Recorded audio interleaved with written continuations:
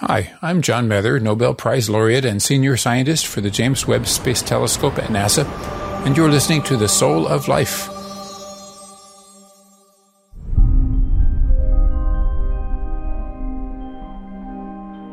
You're sitting on 4.5 million pounds of explosive fuel. You're riding a big fireball. That's dangerous. Anybody who doesn't think that launching on a rocket is dangerous shouldn't be on top of a rocket. The James Webb Space Telescope, decades in the making, finally launched from Earth recently and promises to unlock some of the deepest mysteries of the universe. Who better to speak to about this milestone in astronomy than astronaut veteran of 5 space flights and former NASA science administrator, John Grunsfeld. James Webb will peer right through that gas because the infrared light escapes and see those stellar nurseries where baby stars are being born. As part of a long career with NASA, John Grunsfeld became known as the Hubble telescope's repairman, logging more than 58 hours in 5 spacewalks and 3 repair trips to the Hubble before being the last person to touch it in 2009. We talk about the risks of spaceflight. On Hubble, you didn't have any place to hide out like you could on the space station. And for that reason, we had a second space shuttle. We flew Atlantis. Endeavour was available in case we had to be rescued. And I asked John how he felt about flying in the space shuttle after the second total crew loss in the 2003 Columbia accident. The weakness of the shuttle, which we've always known, is the heat protection. You're enveloped in a 2,000-degree plasma. If that thermal protection system is penetrated, then, it's a very bad day. Would we solve the environmental crisis that we face if world leaders had the chance to see the Earth's fragile bubble from space, the way John has seen it? Over the course of 5 space flights, flying around the world many, many times, other than occasionally over the open ocean, everywhere that you look out the window, you can see evidence of humans changing the Earth. We talk about how human emotions play a role in scientific research bias and the astonishing speed of technological development of the last 200 years. There's no guarantee that the human brain has the capability to understand the universe. We've gone from living in caves and being early agrarians to being able to intellectually model what we think the universe is, down to the subatomic level, and remarkably so. And finally, I asked this NASA insider for the honest truth about UAPs. If I were an alien who had thousands of years of lifespan and could cross those vast distances and came to Earth, I'd want to go to the Louvre in Paris and see the world's great art. I wouldn't just zip around trying to avoid or tantalize, a few military aircraft. By the way, if you love astronomy, you'll want to also listen to my interview with Nobel laureate and science director for the James Webb Telescope, John Mather, in Season 1. Welcome to The Soul of Life. I'm Keith Miller, and this is astronaut John Grunsfeld. It's really unfortunate that Leonard Nimoy didn't survive to this time. What an experience it would be if both Shatner and Nimoy could go on the same mission.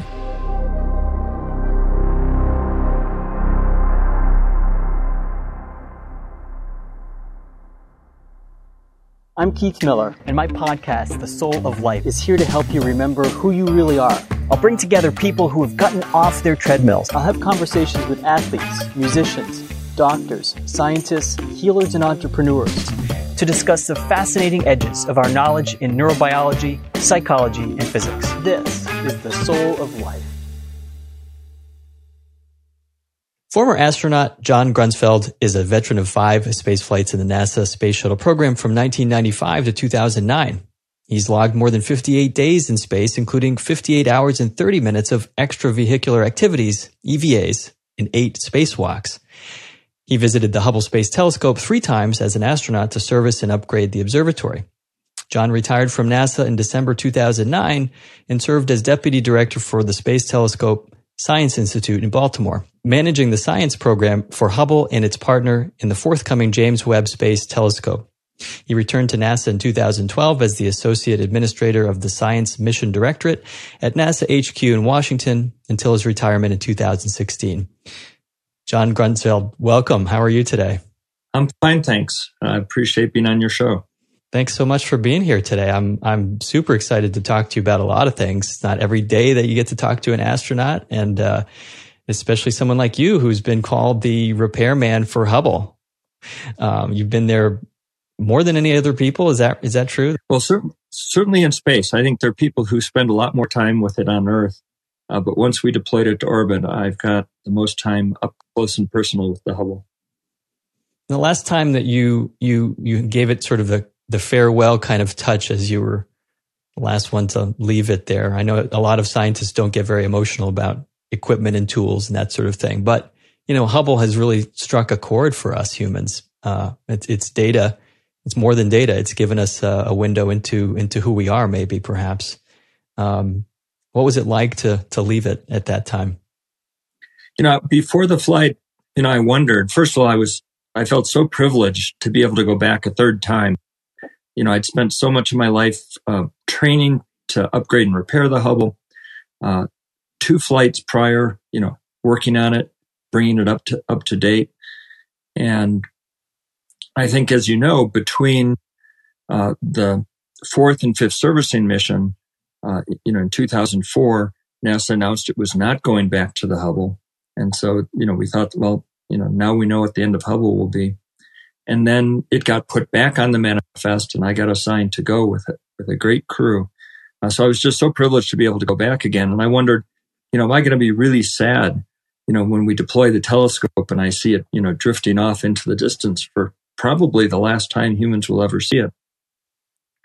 And when the actual time came, we had done so much work on the telescope over the course of 5 days, including some work that wasn't planned in the original timeline, but we got done anyway with some new installation, that by the time it was, that moment for me to give a little pat and a salute to the Hubble, I wasn't sad at all. I thought, we've done everything we could to bring Hubble the best scientific instruments available to humankind, to repair the things that were broken, and to send it off in the best shape, really, of its entire life. That, I thought, we've achieved something really substantial here and really great, and proud that we were able to do all that work. And in fact, that's been borne out. We thought we would extend the mission lifetime of Hubble of maybe 5 years, maybe 10. And here we are 12 years later, and Hubble is still going strong. And it has another, you think, many years to go, even though other telescopes are getting put out there. The James Webb, we'll talk about that later, and others. But does it have more time left? Well, certainly the science that Hubble does is unique. And if it can last another 5 or 10 years, scientists will make tremendous use of it. There's really no way to predict how long Hubble will last. As you know, last June, Hubble was not operating for about a month, while we tried to figure out, something that looked like a potential computer glitch or a memory problem, and turned out probably to be in the power system, which we replaced in 2002. Fortunately, the engineers who operate and technicians who operate the Hubble are really brilliant, and they were able to, get down to really the details of how the electrons are moving and every software switch, and found a fix, and Hubble's back and operating.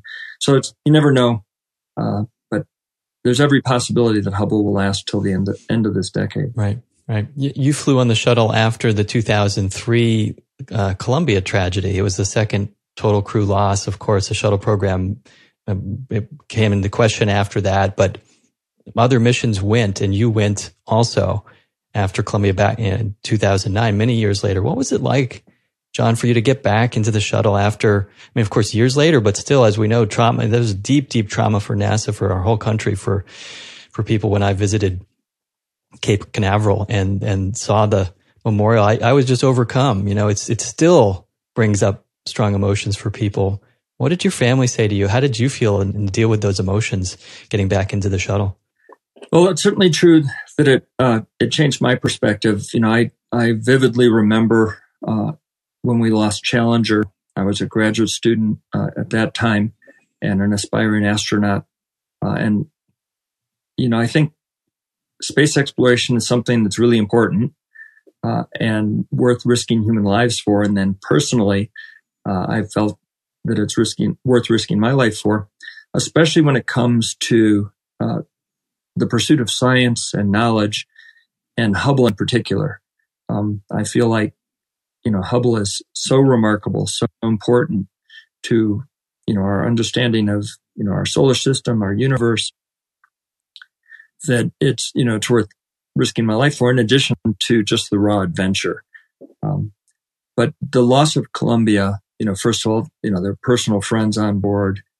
And it also changed the perspective that, we kind of expect that during launch, you're sitting on 4.5 million pounds of explosive fuel that over the course of 8.5 minutes, you're going to expend. That's, you're riding, a big fireball. That's dangerous. Anybody who doesn't think that launching on a rocket is dangerous shouldn't be on top of a rocket. But with the loss of Columbia on entry, it changed our perspective that,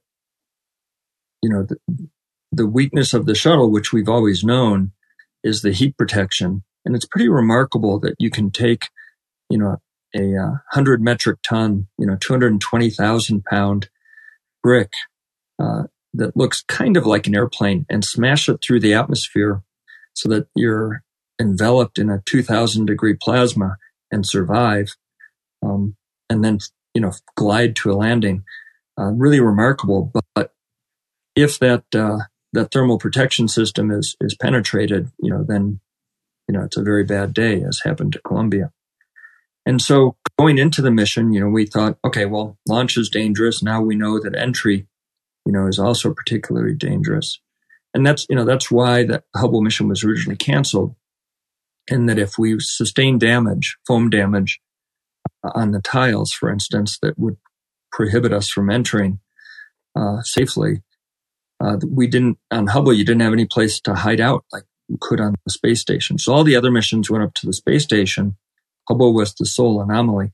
And for that reason, we had a second space shuttle. We flew Atlantis.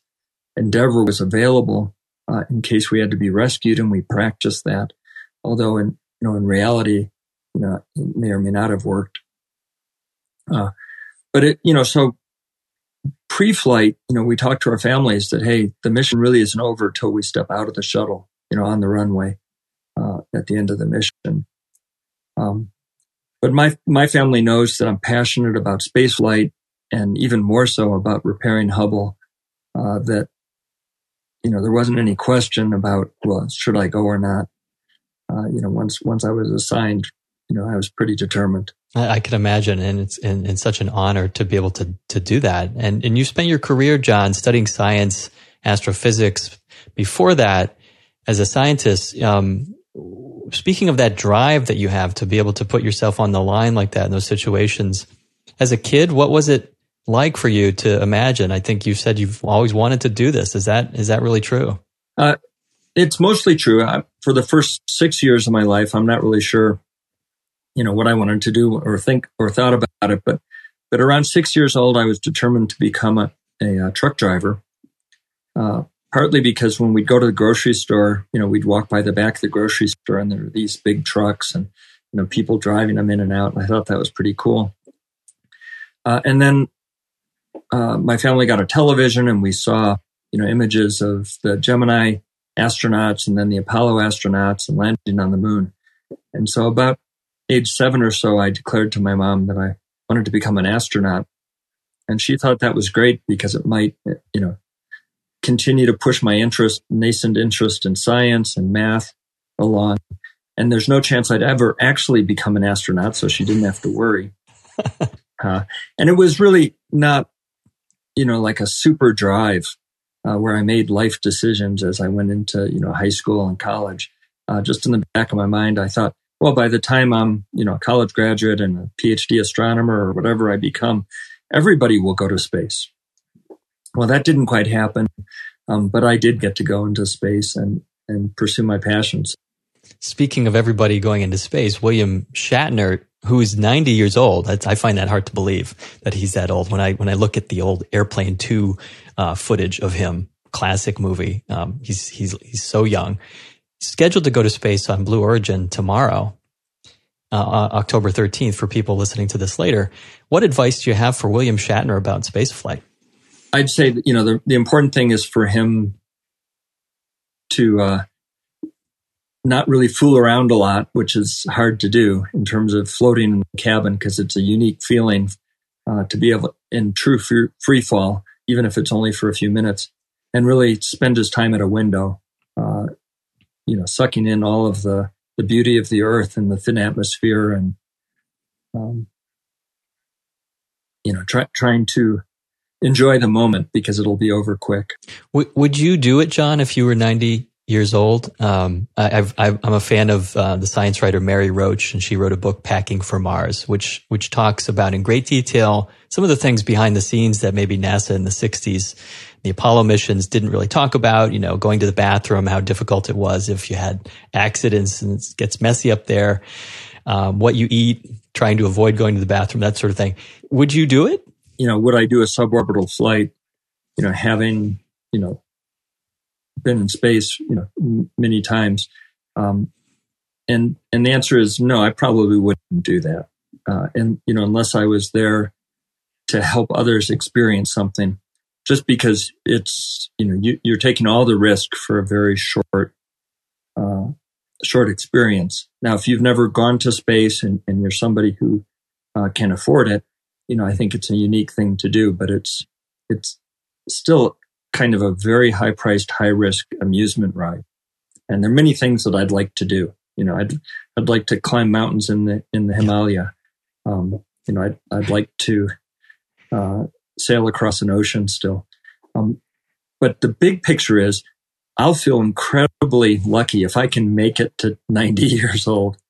It's really unfortunate that Leonard Nimoy didn't survive to this time, because what an experience and an event it would be if both Shatner and Nimoy. It would be unbelievably amazing. Are you as amazed as I am, as many of us are, watching the autonomous landing of those vehicles on an aircraft carrier or a ship rather? It seems remarkable to be pulling that off. And of course, commercial space flight is really the new era in partnership with NASA, but also doing it for its own reasons. Does that strike you as something that would you ever have imagined that private companies would be doing that in autonomous vehicles? What does strike me though, which is different than the space shuttle, because when you see the space shuttle, it looks familiar. Mm-hmm. It has a cockpit, it has wings, it has wheels, comes to a landing. The first time that I saw New Shepard coming down, and it was on video, but just the very high velocity that it was heading towards the ground, I thought, this is going to be bad. There's no way that it's going to slow down enough to land. And sure enough, once the rocket lit, it decelerated rapidly and then set down, and it was just incredible. Since the 60s, spaceflight has allowed us to look down and see the world in a way that it was impossible to see before, right? This world that is so fragile and has this tiny, tiny cocoon around it that's keeping us alive.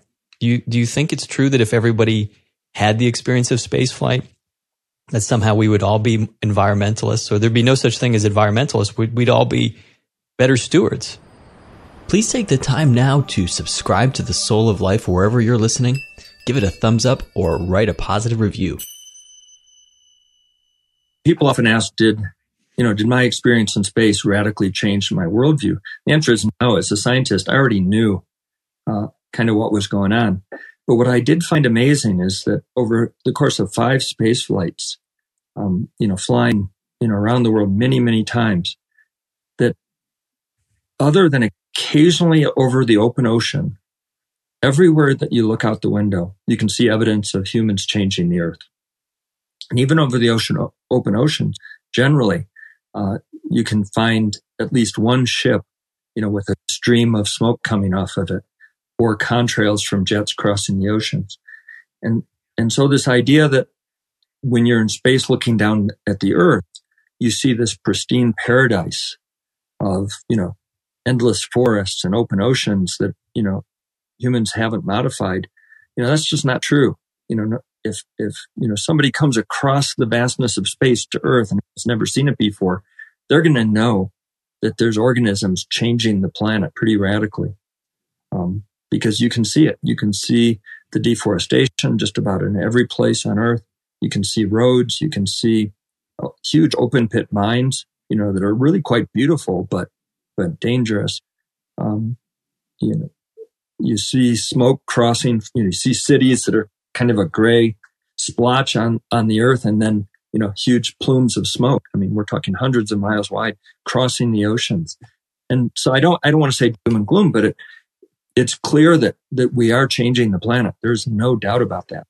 Well, you mentioned if somebody came from somewhere else to view our planet, right? You're making me think about, is anybody else out there? And you've spoken a lot about that as a sort of a theme throughout your career in life, wondering, like so many astronomers do, who else is out there, right? In this vast universe, it seems very likely that there would be some other places like this, and we're searching frantically to try to find those places, and have found possible, solar systems or galaxies that could host this. But let me ask you a funny question, John. Like this Pentagon report, or the confirmation that the Pentagon did, that some people, it caught the news cycle for quite a while and got people thinking a little more. And someone like me who loves to show alien movies in my backyard with the guys over the summer, I'm not sure I wanted to do that, John. It freaked me out. I was literally, and then of course Obama comes out and says, yep, there's a big file.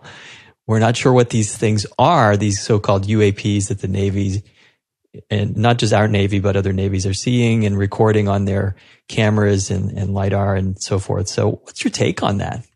We've had UFOs and now UAPs, for years.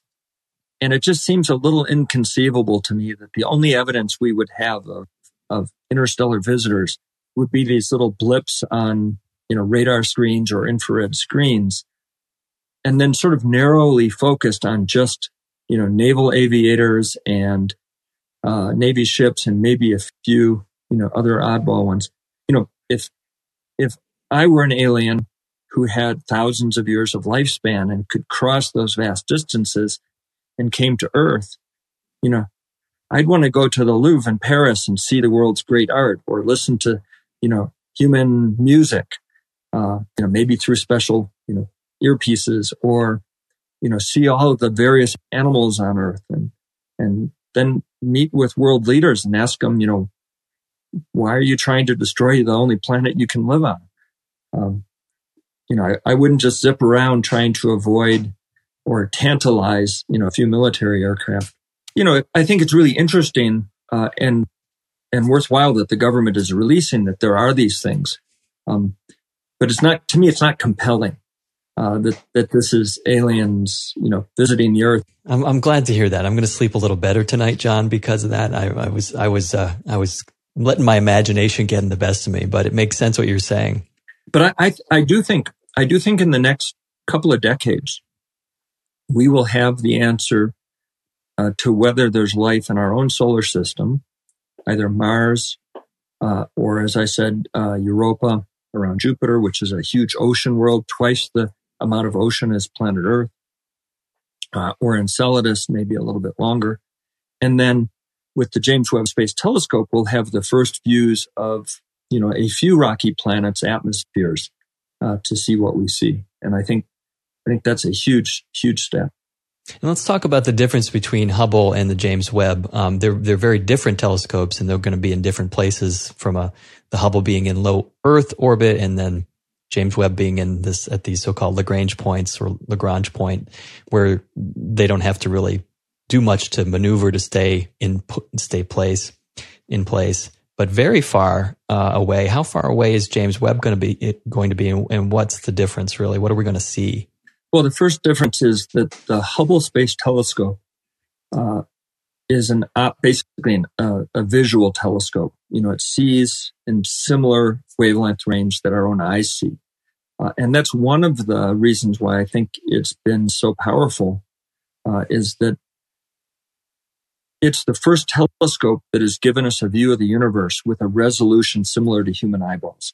And so we can now see the great beauty and depth of the cosmos as if we were on the bridge of the Enterprise, flying out and looking at the Orion Nebula, or going out and seeing the galaxies to the edge of the universe. Hubble has a little extra range. It can see in the ultraviolet and the near infrared, but it sees, the colors the way we do. The James Webb Space Telescope moves much farther into the infrared that we can't see, into the mid-infrared. And it was designed to do that originally specifically to look further back into the universe than Hubble can see. Because the universe is expanding and the light takes billions of years to get from, where the universe started to us, because our universe is about 13.7 billion years old. As the universe expands, that light is stretched out. And so the light from earlier and earlier times is more and more red. So the James Webb Space Telescope is an infrared telescope.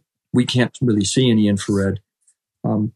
So the images from the James Webb Space Telescope will have to, of course, be converted for your computer screen into light we can see. So it's going to see things that Hubble can't see is the bottom line, which is good. Now, science has advanced a long way since the original James Webb Space Telescope. So we now know that it's also a great tool for seeing through the dusty environments where planets are forming. So we'll be able to see baby planets and analyze the conditions on how planets form. We'll be able to see into the atmospheres of some of the larger exoplanets and study those. It also will allow us to peer into dusty regions that Hubble can't see into. These beautiful, colorful nebula where baby stars are being born. Hubble can't see into it, can see the gas. James Webb will peer right through that gas because the infrared light escapes and see those stellar nurseries where baby stars are being born.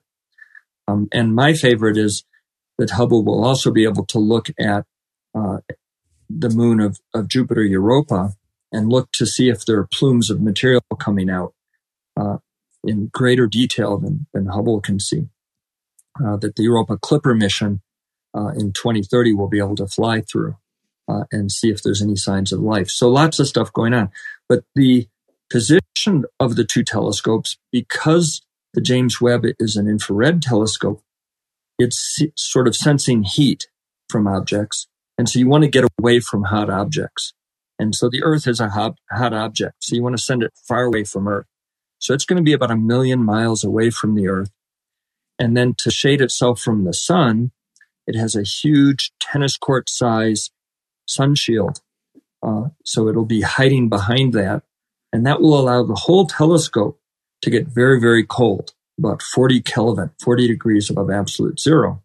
And that way it can see, objects, in the distant universe and other things that are, not much, wow. That's much pretty amazing. Than the telescope itself.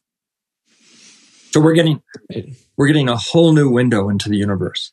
And I think the most remarkable thing that James Webb will probably discover is something people just haven't imagined yet. We can't even imagine what it would be yet, right? That was probably true of the Hubble. And people should watch, it still holds up, the IMAX film that you're featured in many times, that documents the Hubble's graphic images, and just to get a sense of what you're talking about, these star nurseries.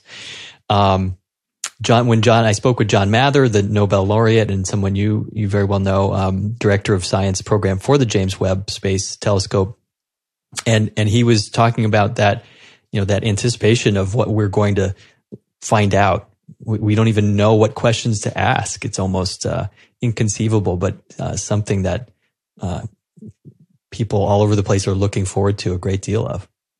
Well, in particular, going back to those grand questions, where did we come from? The Hubble, remarkably, has been able to observe back to some of the toddler galaxies in our universe, showing, galaxies that hadn't really formed spiral structures yet. They were misshapen. But just at the edge of what Hubble can see,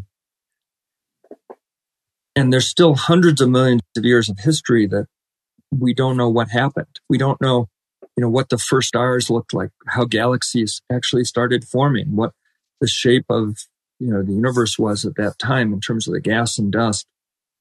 And James Webb is going to give us that earliest view. And there's still some controversy about how material went from, this hot gas after the Big Bang into an orderly universe of galaxies. were there lots and lots of early black holes, massive black holes? Or did black holes come later? And of course, black holes themselves are fascinating objects. So we're going to kind of peer through the veil that Hubble can't see to understand what the earliest universe was like.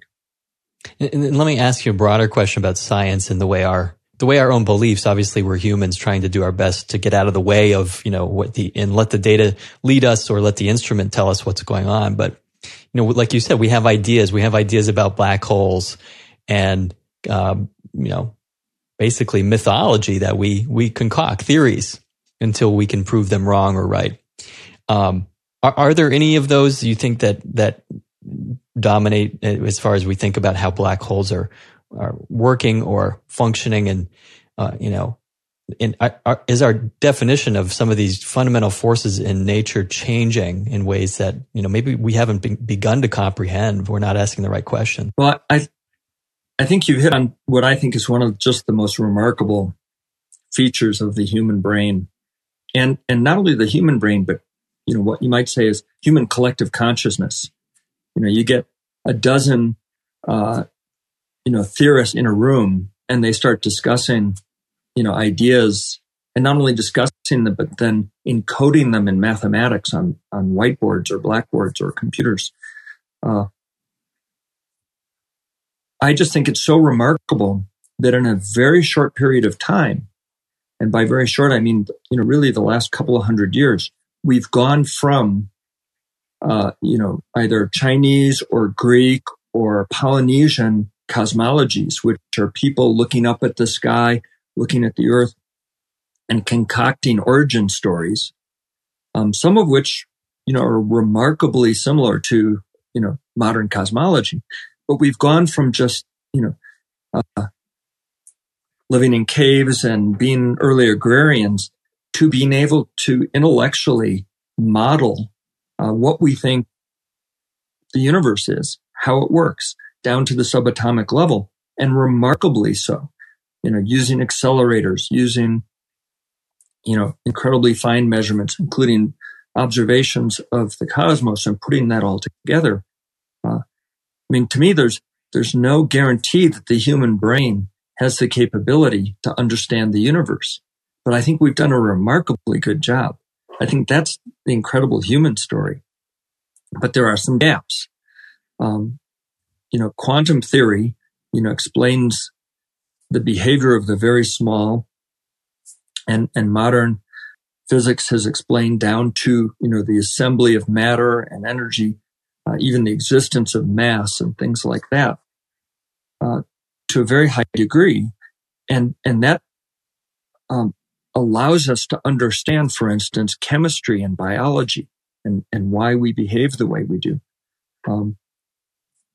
At the very large scale, we can only understand the evolution of the universe and stars and the workings through gravitation. And it's remarkable that early period of the 20th century, when many scientists, and then focused by Einstein, came up with general relativity to explain space and time. But still we have that gap between the quantum world and the gravitation world. So there's something missing. And, it could be that we're not smart enough to figure that out, or it could be it's, the right ideas just haven't come yet. And I favor the right ideas. And once we figure that out, I think, we're going to have a much greater understanding of the universe. And I think black holes, are a good example where, our understanding just breaks down, at these very high, curvatures of space-time.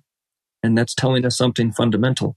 Right. And I've wondered as a person who in my field of really being interested in how consciousness works, how fundamental energy moves across the system of the mind and brain and body to create something like conscious awareness. Just like there are places in the universe apparently where you can't really observe, we're just blacked out from because of our angle and because of our location in the galaxy, et cetera, where our sun is and that sort of thing. But, are there so-called blind spots? It would make sense to me. It would seem like there are conscious blind spots that the mechanics of our cellular structure and our biology can't quite do, but maybe that's what brings us into AI and, this sort of singularity that some people think we're headed towards, melding with machine learning?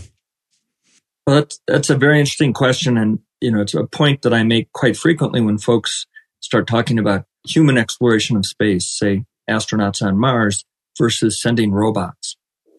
And the proponents of robotics say, well, it's much cheaper to send robots. And we'll just make more and more advanced robots. We don't really need to send people. And I like to point out, that at least to date, all discoveries are made by humans. The robots don't discover anything. There are tools. And humans are still much, much faster at making those intellectual connections. Especially, when you have a diverse group of people, with lots of different ideas and you work through it and you use the principles of science, you make really important discoveries on a really rapid timescale. And so I'm still convinced that for the next decades ahead, that if we could send humans to the surface of Mars, we'll make the most discoveries and the most significant discoveries much faster than a progression of multi-billion-dollar robots over the next hundreds of years. Until we can make a robotic brain that can achieve consciousness, and we'll have those same questions. Maybe we have to program them in. Where did we come from? So that's a driving question. Are we alone? Well, if we make a robot with consciousness, I guess we've created the answer to that question. Yeah, exactly. Right. All I know is that the more we know about the human mind, which over the last 10, even 15 years has just exponentially grown every year, the more we realize we don't understand a darn thing about it. It's so complex, and which is amazing to me. It's pretty complex. It's an amazing gift that we have in this, like you said, this planet, our entire, everything that supports us here. Well, think about the technology we're using right now. The microprocessor that's gone into the capability for us to converse, literally over the airwaves. It's really only 40 years old. Our brain has had, hundreds of millions of years of time to evolve to be able for us to have this conversation. I spoke to a great scientist that you may appreciate, and I want to ask you if you're willing to share any books that you're reading in your retirement. What does an astronaut read in his retirement? What does John Grunsfeld read? But one book that caught my attention, it was out there on the end at the end display at the Amazon store, Your Inner Fish, Neil Shubin. And I got the chance to speak with Dr. Shubin and just talking, like you said, about the billions of years, millions of years of evolution, not just to create this, the chemistry. If you start with just, billions of years to create the chemistry, or the gases to create the chemistry, and then you get to cellular structures, and then the soup that just happens for millions of years, not a lot going on, but then simple structures, and then a body plan comes out of that. And then, of course, so he walked me through, and it was such an amazing conversation, how the apparatus that we're using to talk, you mentioned the computer apparatus, obviously the technology, but just our facial muscles, our vocal cord muscles, our ear muscles, all can be traced back to the gill structures of a shark. You look back and, the Great Cambrian explosion and such. As a kid, I used to walk along the lake shore of Lake Michigan where big limestone blocks were dropped for the wave action. And I found trilobites, which are these little creatures that used to crawl around the bottom of the sea. Amazing diversity. And they had incredibly complex eyes. And we're still learning about, those eyes. And of course, vision is so important to us and in our evolution. I had the privilege of flying a small trilobite up to space with me. It's now at the Field Museum in Chicago, just because of its influence on my curiosity as a kid. But you asked, what am I reading? Not to pitch a particular book, but this is Alien Oceans by a scientist at JPL, Kevin Hand, who's involved in Europa exploration. And it's kind of the story of how he became interested in the search for life in the universe and the possibility that we might find life on an alien ocean such as Europa. And that's one of the things that is driving me now is if we find life on Europa in our own solar system, or signs of life, it's probably an independent origin, because Jupiter is so far away. Can't guarantee that. But if we find life there and it looks like an independent origin, maybe it's not DNA-based life. Maybe there's another way of encoding information, or maybe it's a quadruple strand instead of a double helix, or different amino acid base pairs. We might, learn something really fundamental about how biology works. Of course, the first thing is it means we're not alone. If we find independent life on Europa, it means life is all throughout our galaxy, that it's not that hard to start life. But we might learn something fundamental, which can really expand our knowledge of what biology is. And two, it might tell us something really important about, how to preserve biodiversity on Earth, or maybe fight human disease. So it's a really interesting question to me. So that's what I'm reading right this minute. Sounds like a great book. I'd love to read that. Steven Strogatz is one of my favorite. He has a great podcast called The Joy of X about his background being in mathematics, and the phenomenon of sync in nature that we see. And he pointed out, or one of his guests was pointing out, just how random and pretty accidental a lot of the discoveries in science and chemistry have been, that it's now that we're seeing quantum computers, or the potential of quantum computers being able to crunch the data sets necessary to really come up with, for example, like these the recent Nobel Prize in chemistry was given to scientists for creating a new catalyst. How would we have ever? It's amazing that we're. I don't want to say stumbling, because those are people working very, very hard to come up with these things. But do you have that sense also that we're working hard, but our data set is so small? We still don't have a complete. You talked about the human brain and its complexity. Take something simple, turn sunlight into sugar. Yeah, right. It's just a plant. It's just a plant, but we still don't have a full understanding of the chemistry of how you do that, how, a photon of light comes in, is absorbed, and then the whole chemical chain. But we're making great strides. But there's something where high performance computing eventually will be able to model that whole process with all of the right molecules, all of their shapes, how they fit together, how that process works. That will transform our lives in a big way once we can do that. And that's just, one tiny example. Just a final question, but you're probably speaking to me from one of your smartphone, maybe an iPhone, and the computing power on that phone. I've been amazed by the advancements on this, particularly on iPhone and camera, how it's better than my professional DSLR camera, the processing power compared to the Hubble. And the latest iPhone, whatever it is, 16 or something, I'm not sure what it's up to now. Do you have a sense of is the Hubble using some pretty old processing equipment compared to something you can get in your pocket? Well, the good news is that the Hubble detector, the camera part of it, is still pretty state of the art. In fact, there have been some calculations that show that the Hubble camera on the new wide field camera that we put in is already more sensitive and capable than what will be on the 30-meter telescopes once they're finished on planet Earth. But that's kind of a cheat. And that's because astronomers use a metric called signal to noise. And so to get a big signal, you build a really big telescope. And Hubble's not that big. It's 2.4 meters. On the ground, we're going to build a 30-meter telescope. But the metric is signal divided by noise. And of course, on the ground, we have the noise of the atmosphere. And being in space, you get to cheat. And so the Wide Field Camera 3 that we installed in 2009 is basically a noiseless camera. It means that whatever photons come in are from an astronomical object.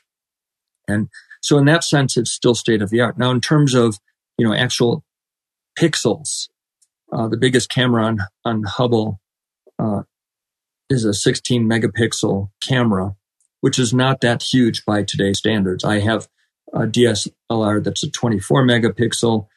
For home telescopes, you can buy a 60 megapixel camera, and the ones on the ground on big telescopes are, approaching a gigapixel. So from that point, but still, Hubble's capability that we put in on the last mission are keeping Hubble pretty much state of the art.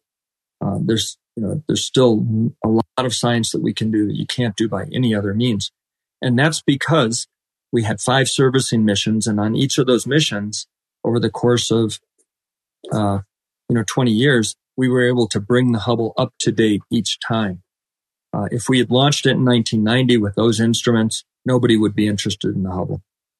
It would be, pre-iPhone cameras. So.